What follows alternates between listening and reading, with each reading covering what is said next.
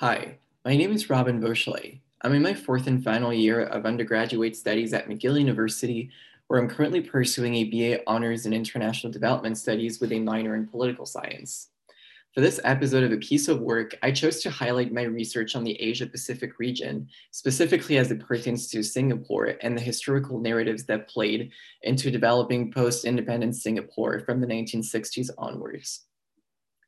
I first developed my interest for the history of East and Southeast Asia throughout high school, and particularly in my senior year of high school for my world history and world geography classes when we talked about the Asian model of development.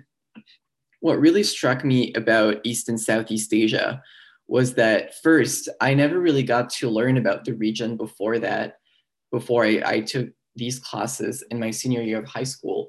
And second was the diversity of social, economic, and political scenarios throughout the region, across the many different countries that compose the region, and even within these countries. As an international development student, history plays an important role, and most importantly, the historical narratives.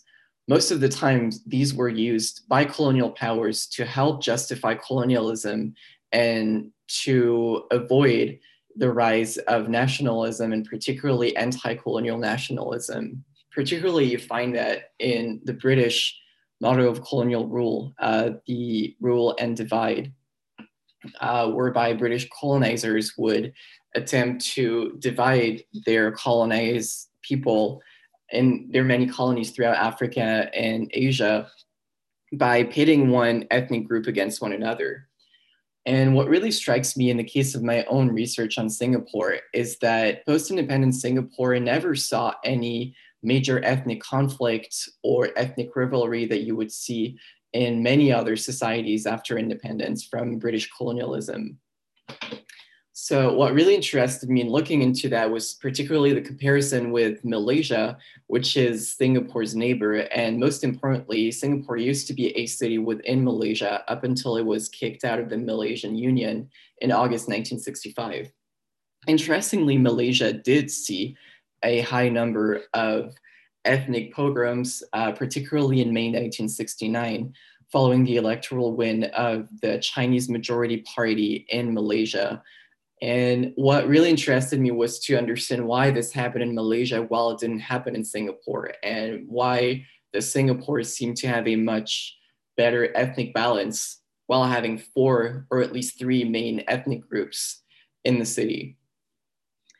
What I think is really interesting is to look at the kind of narratives that the British colonizers used while they were present in Malaysia at the time, or Malaya as it was called at the time.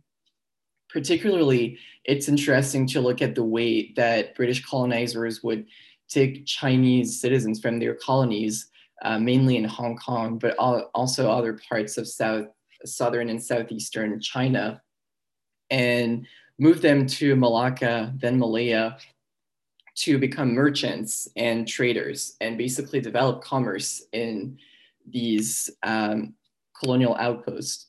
The main rationale behind this was that the British colonizers believed that Chinese citizens were by default more inclined to do well in commerce, and that by contrast, native Malayans and as well as Tamils that they mainly took from colonial India, the British Raj, and sent to Malaya and Singapore to work. They believed that Malayans and Tamils were more inclined to work better in the fields and other kind of hard physical labor. And the problem is that this did impact the post-independence Malaysia and post-independence Singapore in more ways than one. Particularly in Malaysia, where the Chinese ethnic group in Malaysia remains the minority, it developed a sense of insecurity among the majority Malay, particularly because they felt threatened upon independence that Chinese Malaysians having more exposure to commerce and high bureaucratic positions during colonial rule would probably tend to take control over Malaysia at the detriment of Malays. And interestingly, Singapore did not see such a rise of insecurity among Malays primarily because the Chinese ethnic majority in Singapore makes up about 75% of the population and only about 15% for ethnic Malays. But that's not the entire part of the story. What is also really interesting is to look at the city's first prime minister, Lee Kuan Yew, who developed a new narrative upon independence precisely in an attempt to avoid any ethnic riots or pogroms such as the ones that Malaysia saw in May 1969. What Lee Kuan Yew did was to sort of try to put everyone in the same foot with the English language policy and the mother tongue policy. Basically, what the mother tongue policy says is that everyone needs to know English, and English is used across the city as its official language, mainly because none of the ethnic groups that were present in Singapore at the time of independence had English as their native language. So in a way, every ethnic group was put on the same level. However, Lee Kuan Yew still believed it was important for everyone to remain connected to their roots, mainly through the mother tongue policy, whereby students in the Singapore public education system would, of course, be taught in English, but would also have to pass a test in their mother tongue, which would either be Chinese, Malay, or Tamil. Interestingly, this policy avoided any kind of ethnic outbidding that marred Malaysia in contrast. However, it is also important to look at another kind of historical narrative that was fostered by Lee Kuan Yew in post-independence Singapore, namely the one of Asian values.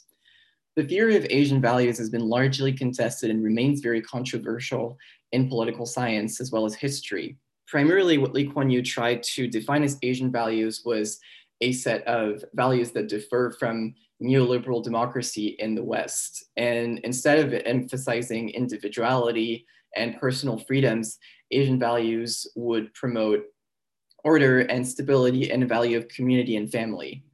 And basically what Lee Kuan Yew used to forge these so-called Asian values were the Confucian traditions that are so dear to the Chinese majority in Singapore, particularly in Confucianism, or at least the roots of Confucianism as you would find in medieval China. You would find filial piety and the importance of order and hierarchy, and primarily when it comes to your family. So your father, or in the case of a couple, from the wife to the husband, or from the youngest to the eldest sibling, and so on and so forth. So basically, Lee Kuan Yew used this sort of structure and hierarchy and applied it to the concept of Asian values to justify the fact that in many countries across East and Southeast Asia, citizens are more prone to have somewhat more authoritarian regimes than democracy, because these regimes tend to perform better than Western democracies and bring order, stability, economic development for everyone. Of course, this narrative has been largely debunked. And if you look at East and Southeast Asia today, you will find thriving democracies. To name a few, you could find Japan, South Korea, Taiwan, as well as the Philippines up until 2017. Of course, this concept of Asian values is not meant to be an umbrella term to sort of explain entirely the historical and political developments of the region. However, I still find that it is interesting to find how this theory of Asian values was used by Lee Kuan Yew to reframe the narratives behind post-independence Singapore, especially those that he used to create the city that is now the 7th safest in the world as of 2020. As I will pursue my graduate studies at the National University of Singapore starting in August, I intend to do more research on the role of the mother tongue policy. More specifically, in the courses I've been able to take at McGill, I was only able to look at the mother tongue policy as it was implemented in the 1960s and 70s, and briefly to talk about its impact today.